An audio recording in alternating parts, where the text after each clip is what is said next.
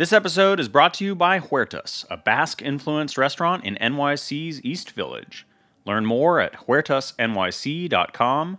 That's HUERTASNYC.com. Welcome to Processing, a show about the intersection between food and grief, with your hosts, Sara Tangora and Bobby Conforto. On this show, we're going to really explore where grief and food intersect, how they go hand in hand, different people's experiences with their specific traumas, and how food played a part from the beginning to the end of that experience. And how as individuals we uniquely process life's traumas and losses through either the longing for, the creating of, the avoiding of, the obsessing over, and the eating of food. I remember right after Michael died, I still miss him, but I missed him so badly that night that I stopped at the convenience store on the corner and I bought a container of Ben & Jerry's Cherry Garcia. It's too sweet, it's too everything. And I went home with it and I took it to bed and I thought to myself, gee, so this is my first menage a trois after Michael's death. Me, Ben, and Jerry. And I ate the entire thing.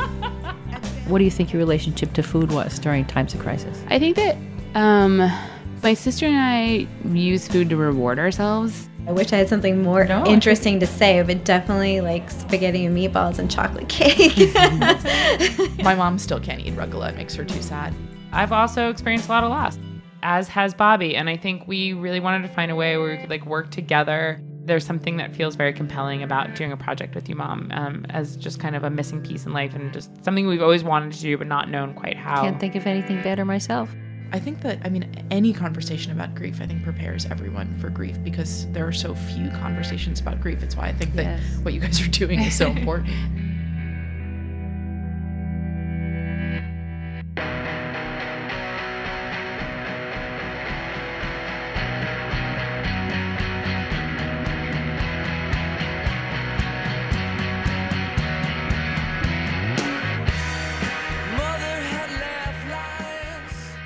Good evening and welcome to Eating Matters, where we talk about food policy and how it impacts all of us. I'm your host, Jenna Liut, and we're broadcasting from Roberta's on Heritage Radio Network. I am so pleased to welcome Brooklyn Borough President and 2021 mayoral candidate Eric Adams to the show. The borough president has put food issues and public health at the forefront of his political agenda. Today, we will be unpacking how he came to focus on these issues and what he's doing to create a better food system for all New Yorkers. Welcome to the show, Borough President Adams. Thank you. If people haven't been here, this is a great experience. Roberta's. Yeah. Sitting out, looking at the people, eating pizza and just really hanging out. Yeah. This is really nice. Sometimes it's a little bit hard when I'm broadcasting and starving and I look out, and people are eating the most delicious food, some of the most delicious food in Brooklyn. So it's awesome and also very difficult. I like that. Okay, so as for those listeners, especially who live outside of the New York City area, can you give us an overview of the president or of the position of borough president and what role it plays in city government? Great question, because I'm often asked that question as I move throughout the country or even the globe. Mm-hmm. And in New York City, we have 5 boroughs, 5 municipalities. Some places will call it a village, a township, mm-hmm. and it makes up the city of New York. Not the state, but just in New York City. The 5 locations is Brooklyn, Bronx, Manhattan, Staten Island, and Queens. Brooklyn is the largest with 2.6 million people. And so we're almost the county executive. That's a term that's often used. And it's our job to make sure that the borough receive their fair amount of resources, governmental services.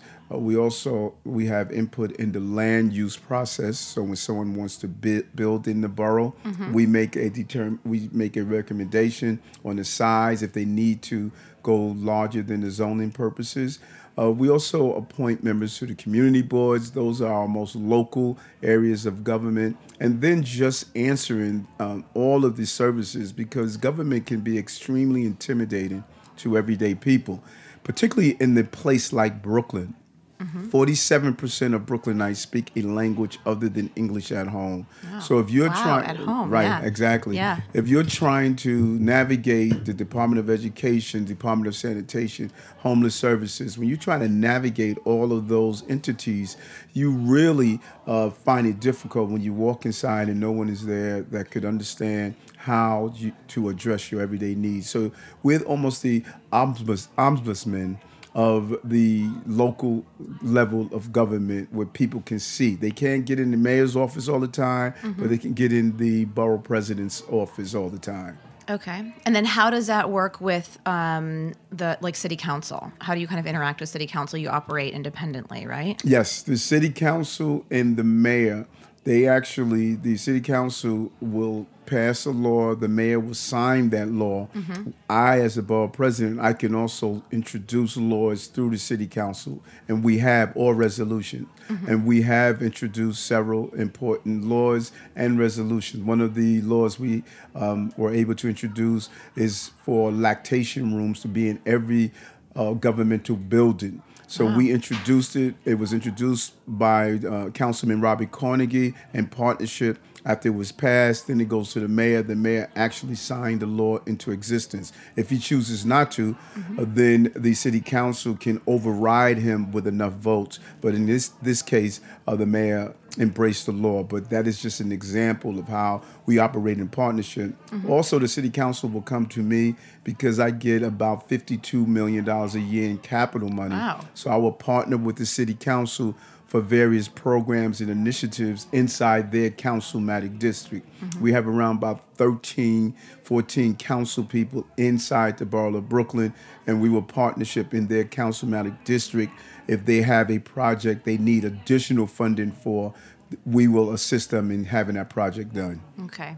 I should also mention that Brooklyn is the best borough as a decade-long resident, and hope to be there for much longer. Amazing place. Yeah, it's an amazing place. And different communities right now. We're in the Bushwick area, a very unique place. A lot of new energy, a lot of new startups, a lot of new foods and people.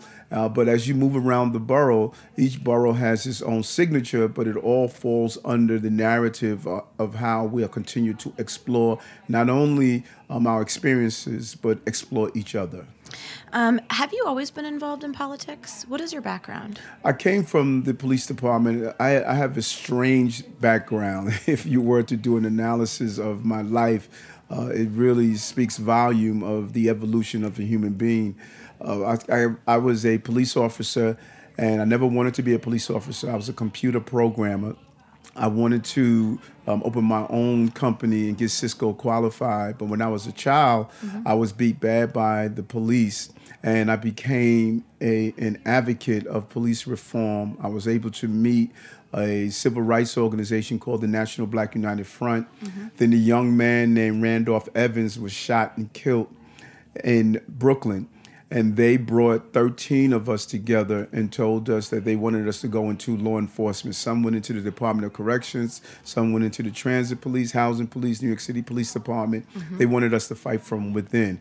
I was traumatized at the thought of going into the place that created my PTSD. But in hindsight, they were right, because in order for me really to fully recover from that, I had to go in and really deal with that demasculation that I felt. And I became an advocate. I started an organization called 100 Blacks in Law Enforcement Who Care. And we were extremely vocal on dealing with issues of stop and frisk, police abuse. And out of that, my name recognition became high. People saw me as a voice for the voiceless. and then I ran for state senate.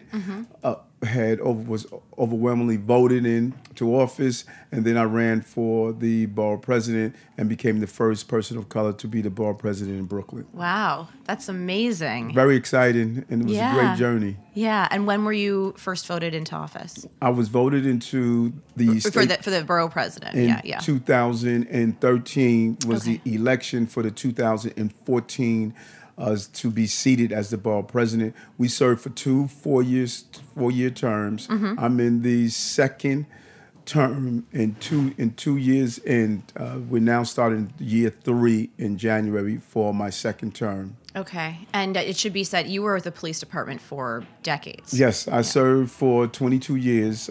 I was a police officer special assignment, then went on to become a sergeant, a lieutenant, and I retired as a captain. Okay. Wow.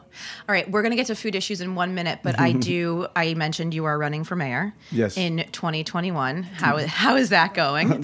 Very exciting. Very exciting. It is a Herculean task.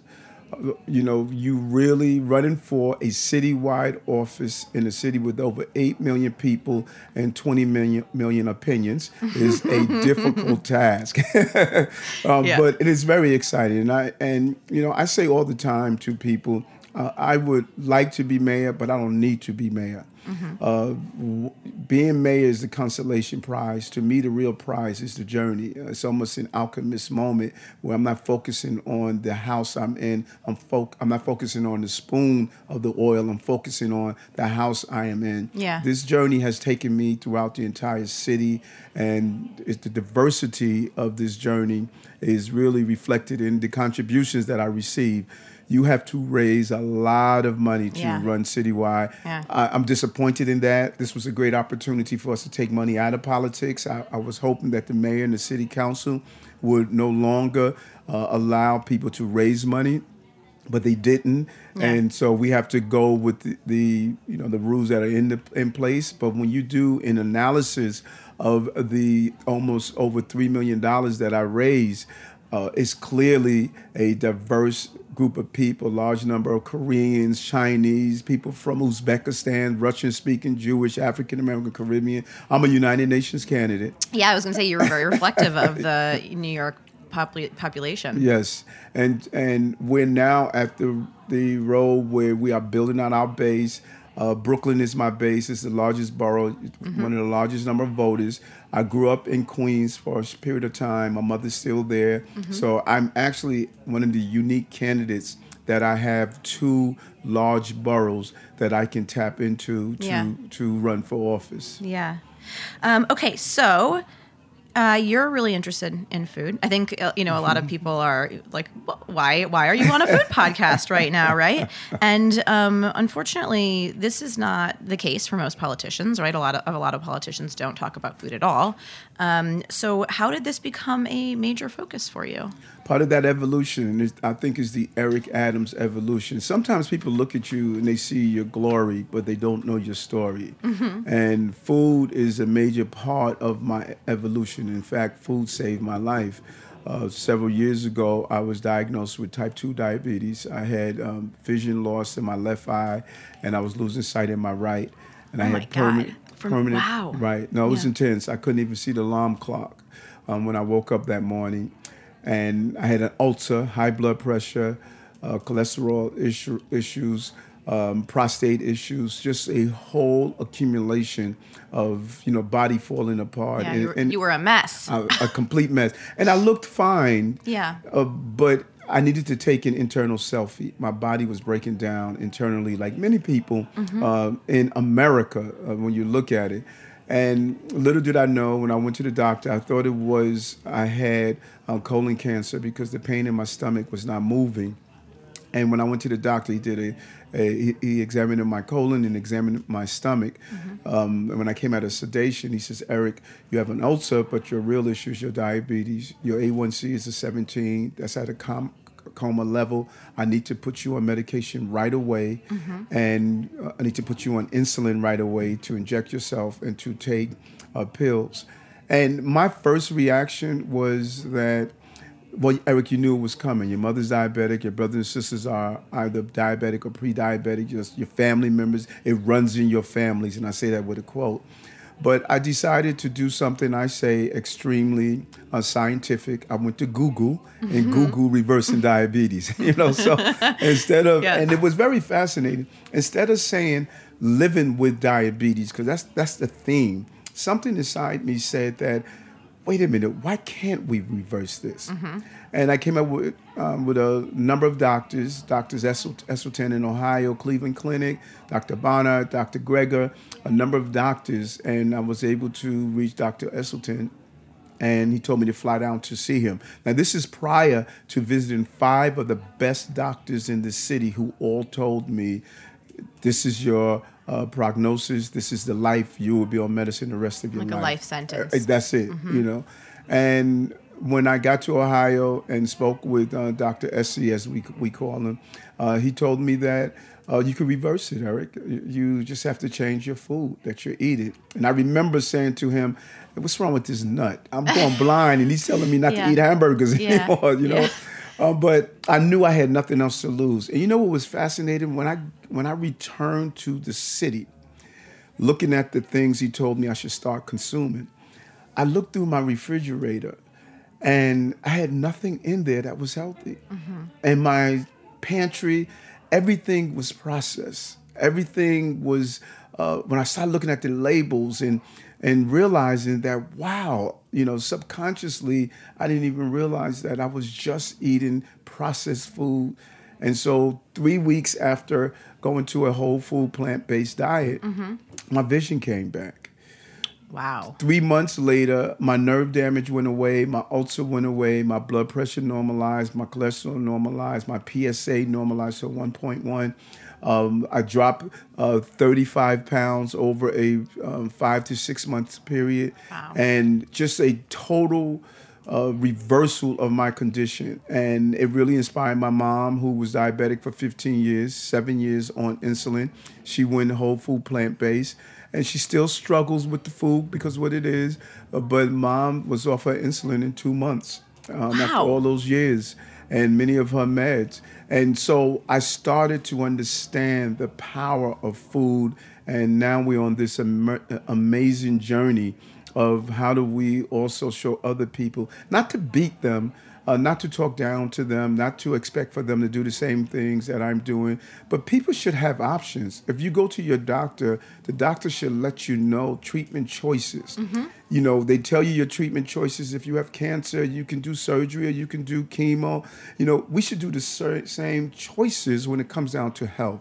We should let people know that, hey, you can go on the medication or you can go on a lifestyle medicine, and we don't do that. And that is my goal, to start giving families choices. Yeah, there's definitely a big divide. I mean, there's the medical community. I feel like I don't even know the extent to which, I don't think it's a lot, doctors are trained in nutrition issues, and so it's something that there's still just so much room for improvement, even in like the medical school process that could like influence doctors, advice kind of for their patients moving forward. That's well said. And that is the space that we're in now. We have had amazing conversations. And when I look back over where we are now from where we were 3 years ago, and we, lobbied the city, and the mayor got on board. We're no longer serving processed meat in our schools. Processed meat is a type 1 carcinogen, according to the WHO, equivalent to cigarettes. So we don't give our children Marlboros in the morning. Why are we giving them processed meat? We're also having a 50% beef reduction. The mayor's getting ready to sign the order of purchasing in the city. Beef reduction is important because beef is what's really behind the Amazon fires. A lot of people are not making the connection to the destruction of not only our mothers, but Mother Earth, based on what we consume every day. And we're also moving in the direction of having meatless Mondays in our correctional facilities, our hospitals, our schools. We're talking to ACS about the food we serve children that are going through trauma and how the right food can really address that trauma. So we're really having a new conversation, and we're partnering with our hospitals. We have an amazing program at Bellevue Hospital, first of its kind in America, lifestyle medicine. We have about 170 people who are in the program. Over close to 700 people are signed up on the waiting list, and it's showing people how to cycle off their medication, how to have lifestyle management based on food, the power of food. Yeah. So getting back to your experience your desire to kind of encourage doctors to offer more like dietary advice for diabetes and other kind of conditions. So that leads me, I want to kind of delve into some of the work that you have done around food. But first, I think it's important to acknowledge, so for full disclosure on this question, I worked in the health department and then at the mayor's office under the Bloomberg administration doing food policy work specifically. So I'm kind of, giving a plug for the work I was fortunate to be. Which was an amazing time. Yeah, it was an amazing time. We had a under the administration you were there, we had a 3-year life expectancy lifespan increase. Yeah. Your administration that you were in was far ahead around the cigarette smoking issue. You saved lives because of stopping cigarette smoking inside. The sugar battle. You were so far ahead. The administration was so far ahead. People said it was a nanny state that was being created, and it wasn't. Yeah. It was impacting the social determinants of health. And that was so important. You should really be proud of being a part of that, because that started the conversation. Yeah. And many of us were really too ignorant to understand the full scope of how the things we were doing every day was actually not only destroying the fiber in the economy, but it was also destroying the human being. Yeah. Well, thank you. I appreciate that. I think it's always, my question to you is, because you're so closely in touch with your constituents, and I just was wondering kind of like the impacts that you have seen some of those policies make on your constituents, and then I want to talk about all of the other work that is left to be done. So you think like this, smoking, and what about like personal impacts that you have seen for people? It's amazing. The lifeline. There's nothing, I believe, that's more powerful than drowning in the sea of uncertainty and believing this is your life. Watching your mother, your father life just erode before your eyes, and then you receive the same diagnosis. You relive the trauma of what's expected. And then you come to one of our vegan plant-based curious meetups, and you hear these conversations. You hear this real person named Eric Adams that you watch grow up, and you saw just the frailty of going through my experience, and then you're able to identify, and we're throwing lifelines to people, and they're going from a state of hopelessness to a state of empowerment. And I cannot tell you the level of joy when I received that text that, hey, I'm now off my insulin. Or hey, I'm now off my blood pressure medicine. And we're just hearing people are now taking control of their bodies, and their doctors are no longer the center of their health care, but they're part of their health advisory team. Yeah. And it's extremely exciting just to watch and see this every day as we go to senior centers and tell people the power of spices.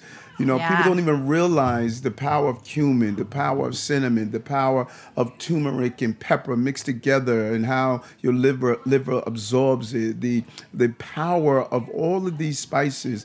Only spice I knew was sugar and salt. Yeah, yeah. And so we are really starting this really grassroots effort of awakening the spirit of people. So are most of your initiatives, well, first of all, what does plant-based mean to you? I mean, you are vegan, right? Vegan in the sense that you don't eat any animal products whatsoever. Yes. So when we talk about kind of plant-based initiatives, are you talking about promoting a vegan diet? Or are you talking about promoting a diet that is more vegetable forward and like seriously limits kind of animal That's products? a great question, because I think oftentimes, the biggest mistake we make in communication is that we actually believe it took place. Yeah. And we don't ask questions anymore to get clarity, because what could mean to me may be different to someone else. And I consider myself to be a whole food, plant-based eater. I don't fall under the category of just a vegan because, to be honest, Oreo cookies is vegan also. I don't consider them to be healthy. Coca-Cola is vegan. I don't consider it to be healthy. I'm a whole food, plant-based eater. And I understand the passion of some people are vegans because of lifestyle health issues. Some are vegan because of the altruism of taking care of animals. I embrace the importance of taking care of animals. That's why we wrote a very important, we did a video around what's happening in the Amazon, the burning of the Amazon, and the connections of cattle feed and raising cattle. That is why we're pushing for the processed meat argument. So I'm in the place of I want the planet holistically to be whole, but my preference is a whole food, plant-based diet. I eat whole foods, plant-based. Like this morning, I had a nice green smoothie.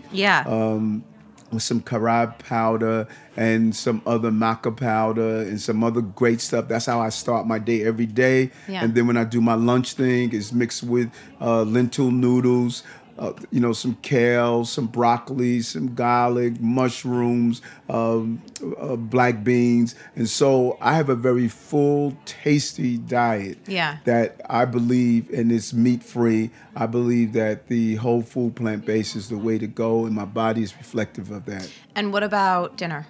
Dinner. I sometimes I do because I'm always on the go. I'm always going somewhere. Yeah, you have quite the schedule, I have to say. And there's an art to doing this as a public figure. Yeah, certainly. Because I'm always at places where people put food in front of me, and so I eat before I go to an event, or I'm a master at looking at menus and bringing together some of those side orders to make a main dish. And people will look at my dish that I created from the side orders, and they say, "Wait a minute, I want what Eric has." You know. But for dinner, I would do a combination of things. I would make bread out of flax seeds, banana, and sweet potato. I'll make a nice little bread, or I'll do some type of wrap, or lentil burger, or a black bean burger with mushrooms, or I would do something with tofu. So I would mix it up. And just really have a great meal. You know what's fascinating? When I told folks I was whole food plant-based, they'd say, well, you have to be bored because all you eat is kale.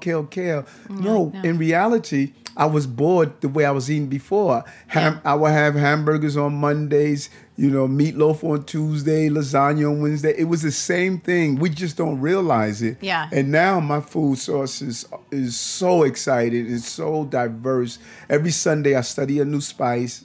I study the impact of the spice, where it came from, why it's important, and I try my experiments in meals. I make a great ice cream. Wow! Right, add a frozen bananas and frozen fruits, and I put a little cacao powder in it. So it is a real. I have never been so excited about food the way I am now. Do you, when you go to like the pancake breakfasts, when they're, I mean, because yes, I imagine your schedule's full of food events. Yes. Do you ever get the pushback of like he's elitist in the way that he's eating? What a question. I love that question. Well, thank you. Especially in communities of color. Yeah. Because we are really shattering the myth that veganism, plant-based food, healthy food is quote unquote a white thing. Yeah. So during the holidays when I'm with family and we're sitting around the table and mom would say, well, Eric is not eating that. People would say, oh, you think you're white? You think you're better than everyone else. And then when I really break down to them that food around the table we call soul food is slave food. The slave masters forced us to eat the food. We were forced to learn how to fry chicken and make it sound good. We were forced to eat chitlins because those were the scraps. So when people start making the connection and understanding that some of the health crises that they're receiving, like a Ken Thompson, 50 years old, first African-American district attorney in the borough of Brooklyn, he died from colorectal cancer. That's food related. Jesse Jackson is now going through Parkinson's disease. I sent him the book, How Not to Die. This is this is all food-related Yeah. items. You know, those who are experiencing, dementia and Alzheimer's, we're bringing up one of the top specialists around food and Alzheimer's to show people how they can either prevent or reverse or even stop in some of those stages of Alzheimer's. And so I started engaging in a real conversation with my families and friends to show how we were trained to poison ourselves through the food. Because food is more than what you put in your mouth. Mm-hmm. People connected. When I go after that apple pie, that same apple pie that a person used to make with their favorite aunt, they feel you attacking my aunt right now. Yeah. And there's certain places when I go into the households of my Italian friends, and their mothers are like, it's almost an insult that you're not eating the food. And so by showing people gradually and not, again, being aloof about it, but engaging in a real comfortable conversation of showing alternatives, instead of having this, why don't you try that? And that is how I'm bringing people in the right direction. I love that. So, I mean, it's such an important point. It's a cultural shift.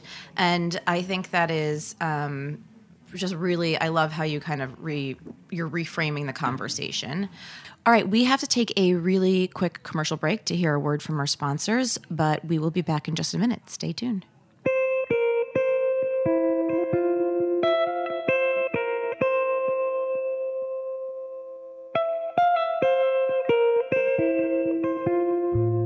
This episode is brought to you by Huertas. Huertas serves Basque-influenced fare, evoking the lively eating and drinking culture of northern Spain and creatively inspired by our home in NYC. Consider Huertas for your next event. Their private room is perfect for work dinners, baby showers, and birthday parties. There's even a small patio attached. Learn more at huertasnyc.com. That's HUERTASNYC.com. And we're back, where today I am so pleased to be joined by Brooklyn Borough President Eric Adams. I have another question about cultural shifts, because we as Americans, collectively, are conditioned in this country to expect food to be cheap, very cheap. And that, of course, comes at enormous cost, as you have told us about, from a public health and your personal experience, as well as, all the way back, through the supply chain to the farmer who is struggling to make ends meet. So what do you think is necessary to move the needle on this issue in terms of educating people that food should be more expensive, because right now it doesn't reflect the cost of production and it is coming at these enormous costs? And I think that's it's probably a really hard thing to say as a politician, that we should be spending more on food. How do you respond to that? How do you teach It's so people? true. We are failing to understand. There used to be this commercial, I think it was an oil change commercial, when they say you could either pay now or you could pay more later. Yeah. And we manage cities in America in a crisis mode. Archbishop Desmond Tutu stated that we spend a lifetime pulling people out of the river. No one goes upstream to find out why they fell in the first place. Mm-hmm. People are falling in the river of healthcare crises because we're not preventing them from falling in the first place. It is cheaper to give people access to healthy food than to wait for them to fall into the emergency room. We spend 80 cents on a dollar in chronic diseases in America. 30 million Americans have diabetes. 84 million are pre-diabetic, on deck, waiting for their time at bat to have diabetes. 7 million were like me, did not know they had diabetes. If we become more proactive, then we won't be spending an unsustainable amount of money on healthcare. And that insustainability is not only due to the physical part of medicine, but the trauma. We are losing productivity in our office spaces. The trauma of knowing you have to put your loved one inside hospice or go back and forth to the hospital. Our children missing days from asthma and childhood diabetes. All of this trauma that's being built is really impacting the quality of life of Americans on the whole. So my goal here as the borough president is to do 4 things. 1, food must taste good.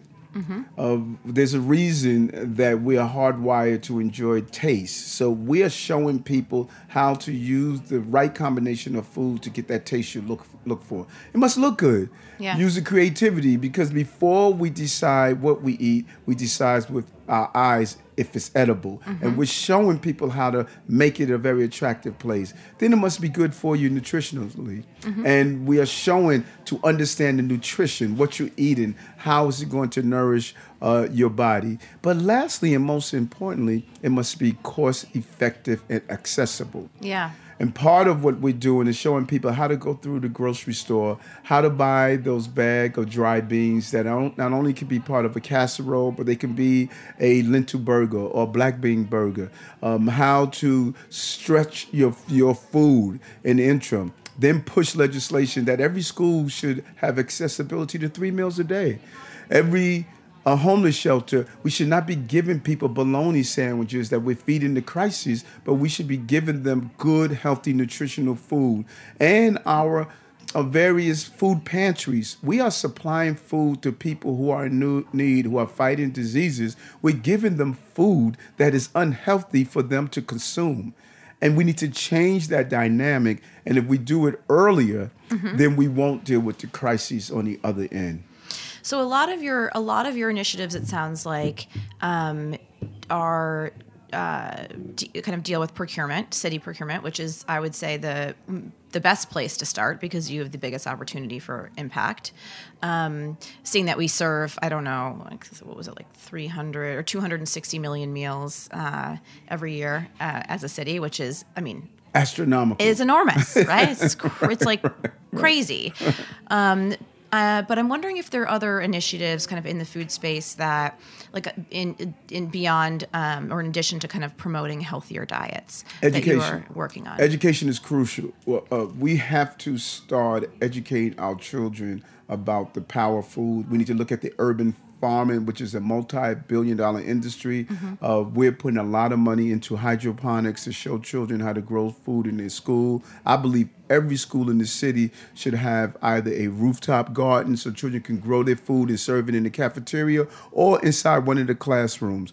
We made a great partnership with Democracy Academy where we gave them these little pods that we partnered with Farm Shelf. And this is very interesting because they're learning how to grow vegetables inside their classroom. And the teacher stated, the principal, she said, this was a school where it was an alternative high school. She stated that, Eric, these children are now here every day on time because they want to be part of this initiative. And so it's our goal is to educate the next generation about what food and what food productivity should look like. How do we localize food? We can take trucks off our roads. We can create partnerships here locally. That is our goal, to really move in a direction that we could have locally grown food that won't lose its nutritional value because it's leaving Florida in 1 week and getting here another 2-3 weeks later. We want to show how do you grow locally, and we believe urban farming is a way to go, and bridging technology with that is a real win. Yeah, I mean, I was going to ask...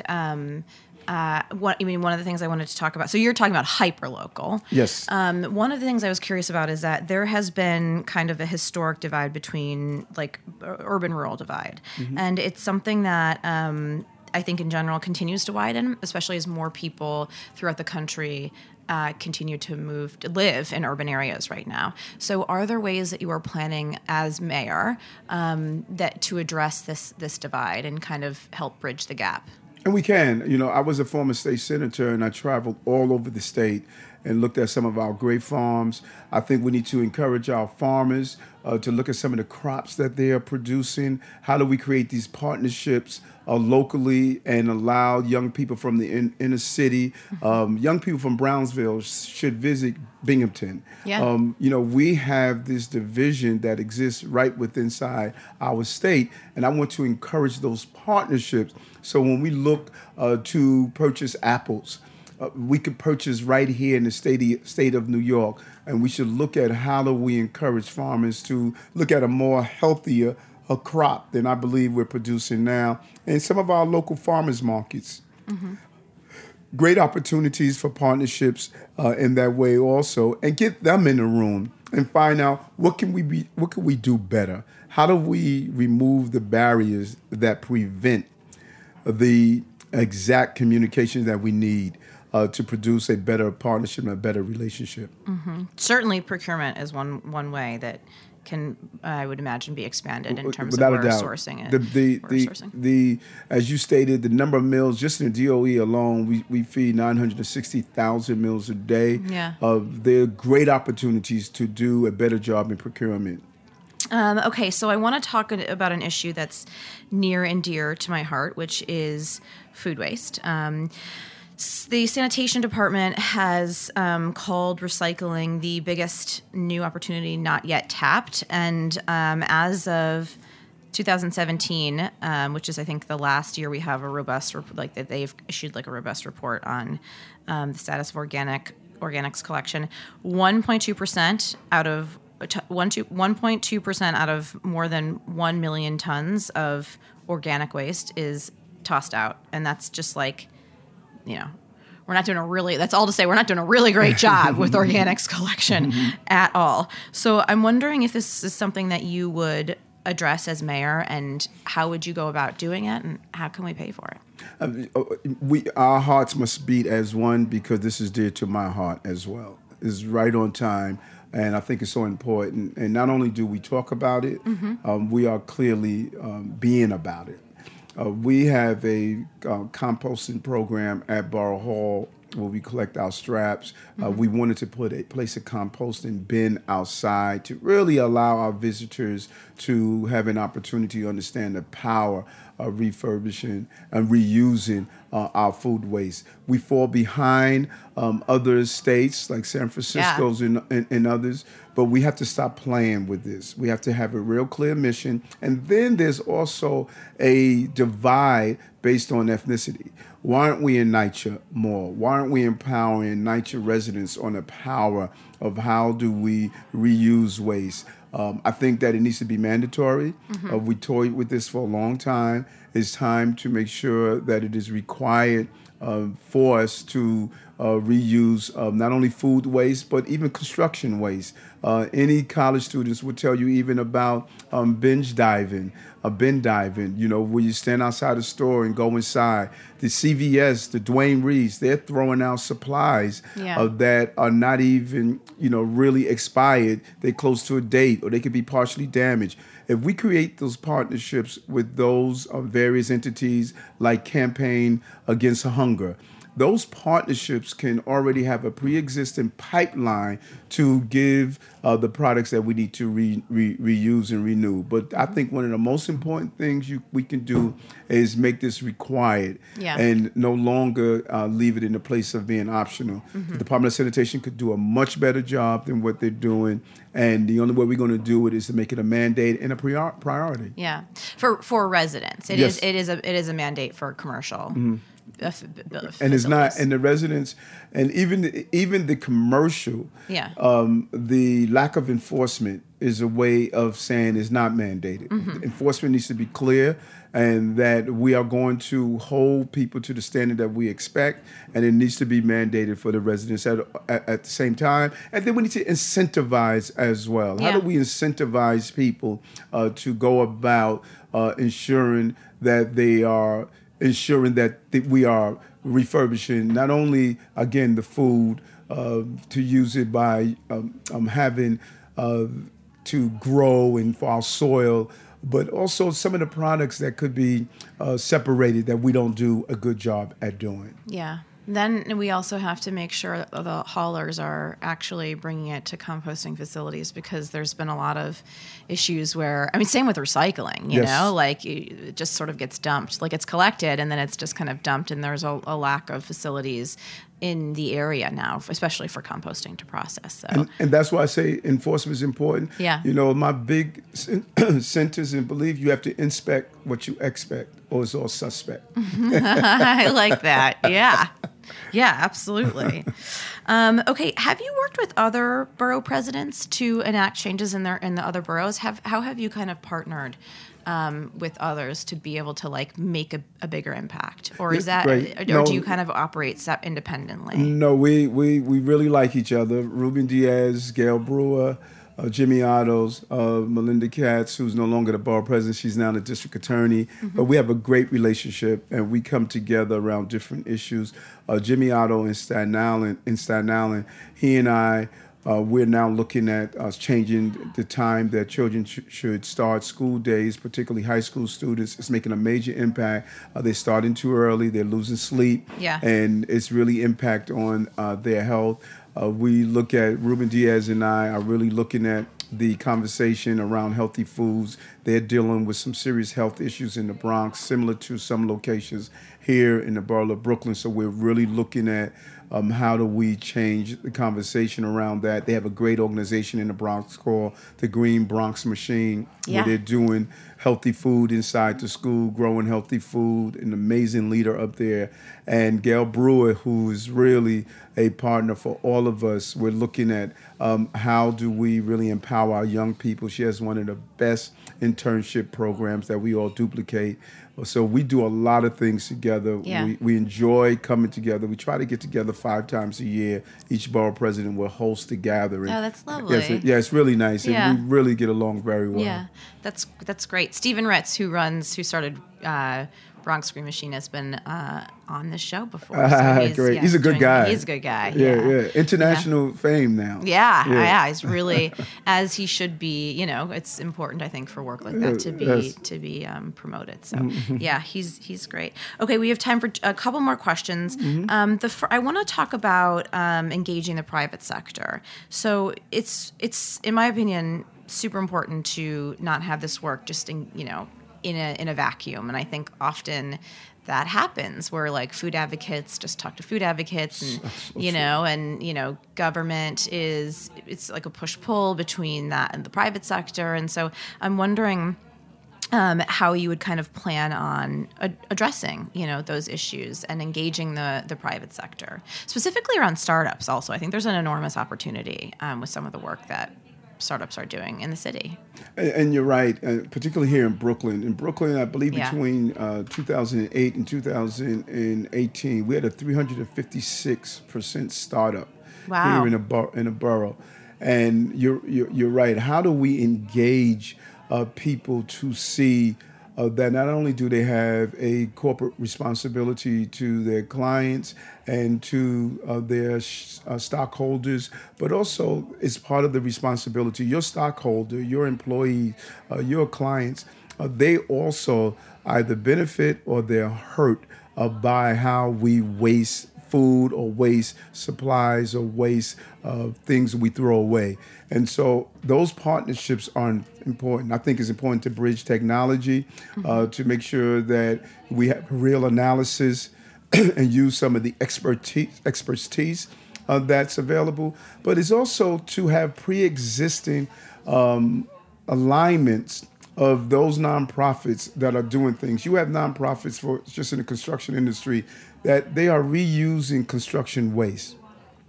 So we shouldn't have to wait until that company is discarded in a bin or in front of the construction project where we're throwing away wood, we're throwing away stone, we're throwing away items. If we already have those pre-existing organizations with nonprofits who are doing building or assisting people in their repairs of their homes or low-income entities, you can automatically bridge those relationships. And that is what we must become more proactive and not reactive.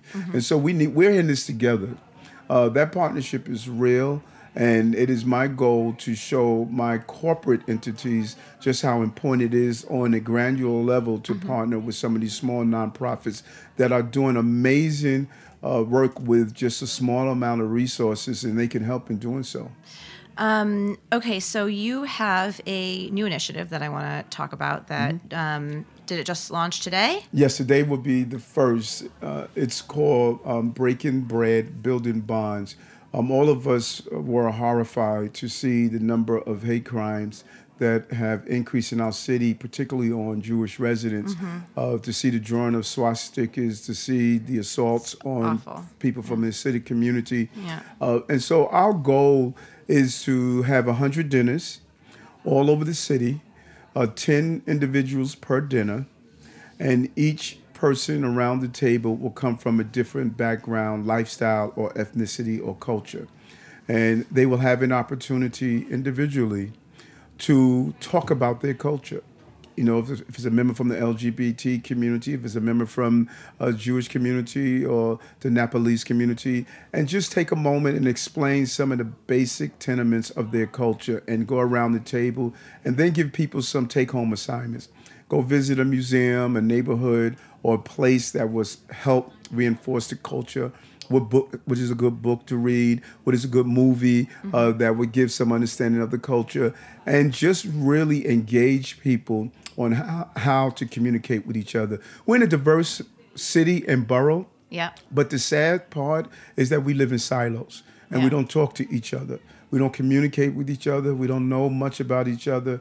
Many of us don't even know our neighbors. We don't know why someone wears a yarmulke, kufi, or hijab.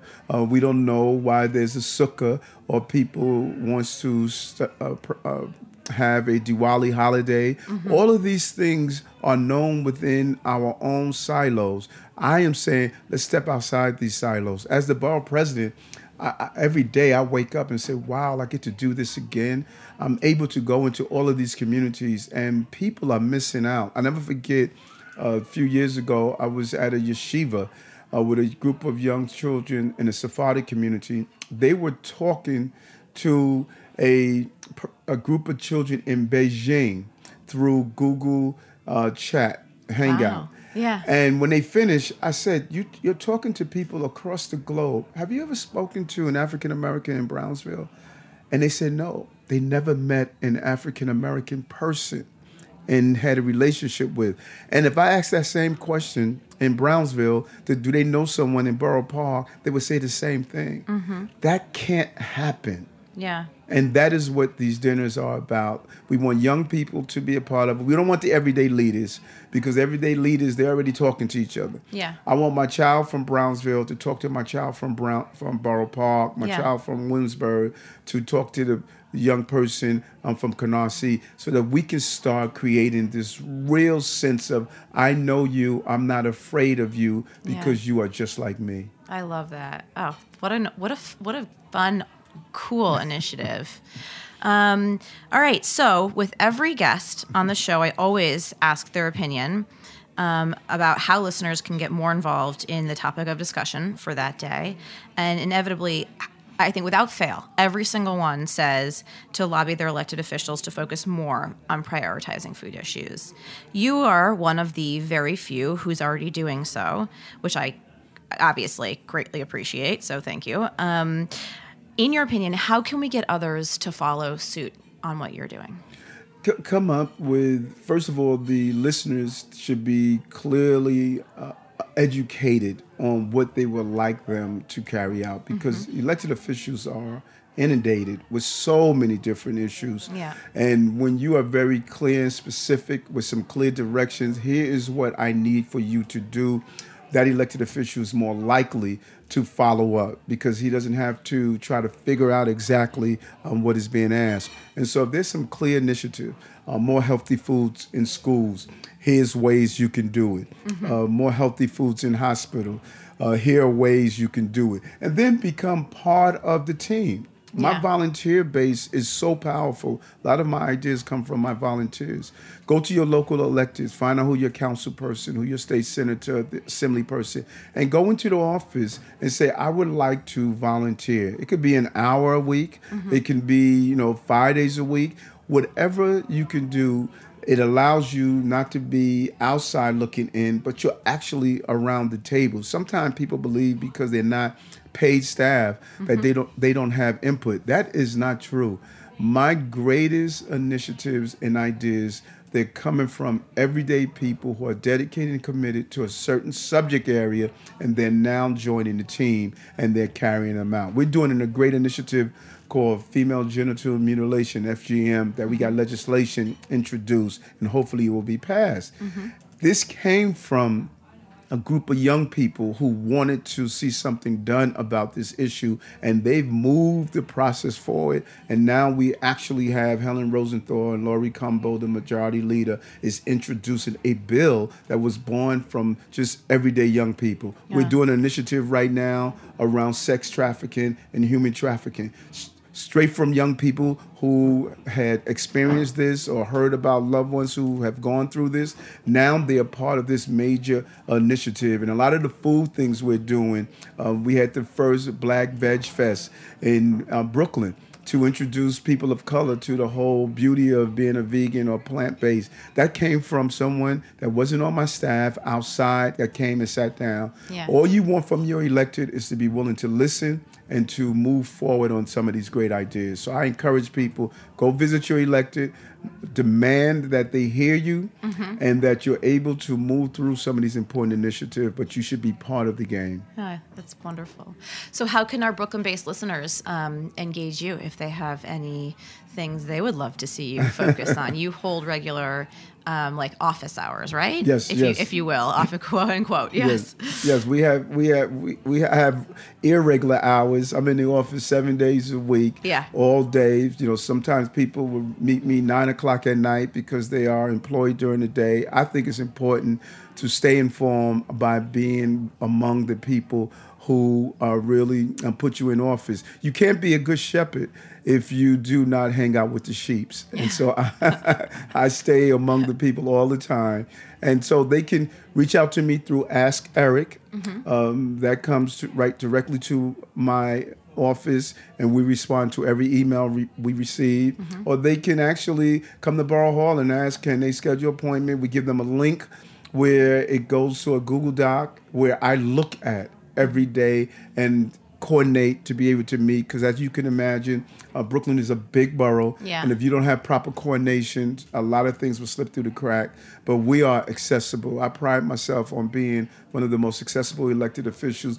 We're on the train sometimes. I take the subway all the time, and I'll stop and see a constituent and ask me a question. I say, well, here's my cell number. And my staff, they go crazy. But it's a way to really, at least your first entry should be me, and then I could direct you to the right place. But if you took time to talk to me, I want to take time to let you know I am listening. Great. Okay, final question. Where can people follow your campaign and learn more about your stances on everything? Eric Adams 2021 is our website. We're going to continue to populate the information. We will be rolling out some white papers to have a clear understanding of what my thoughts are. I believe just as my doctors incorrectly attempted to diagnose each one of my ailments by giving me different medication, I think that's how we run this city. We try to treat all of these ailments independently, and it's not. The issue is that foundationally we're dysfunctional, and we need to stop throwing people into the river and then pulling some of them out downstream. We have to change that model. All right. Thank you so much for joining me on the show today. This was so much fun. Thank you. Thanks. Okay, I want to give a big thanks to our sponsor, of course. Our show engineer is Jeet Paul, and music is by Tim Archer. All episodes of Eating Matters are available on Heritage Radio Network's website or as a podcast wherever they're found. If you haven't done so already, please subscribe, leave me a comment, and let me know what you think. I'm Jenna Liut, and thank you for listening. Eating Matters is powered by Simplecast. Thanks for listening to Heritage Radio Network, food radio supported by you. For our freshest content and to learn more about our 10-year anniversary celebration happening all year long, subscribe to our newsletter. Enter your email at the bottom of our website, heritageradionetwork.org.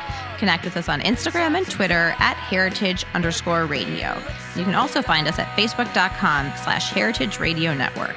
Heritage Radio Network is a nonprofit organization driving conversations to make the world a better, fairer, more delicious place. And we couldn't do it without support from listeners like you. Want to be a part of the food world's most innovative community? Subscribe to the shows you like, tell your friends, and please join the HRN family by becoming a member. Just click on the beating heart at the top right-hand side of our homepage. Thanks for listening.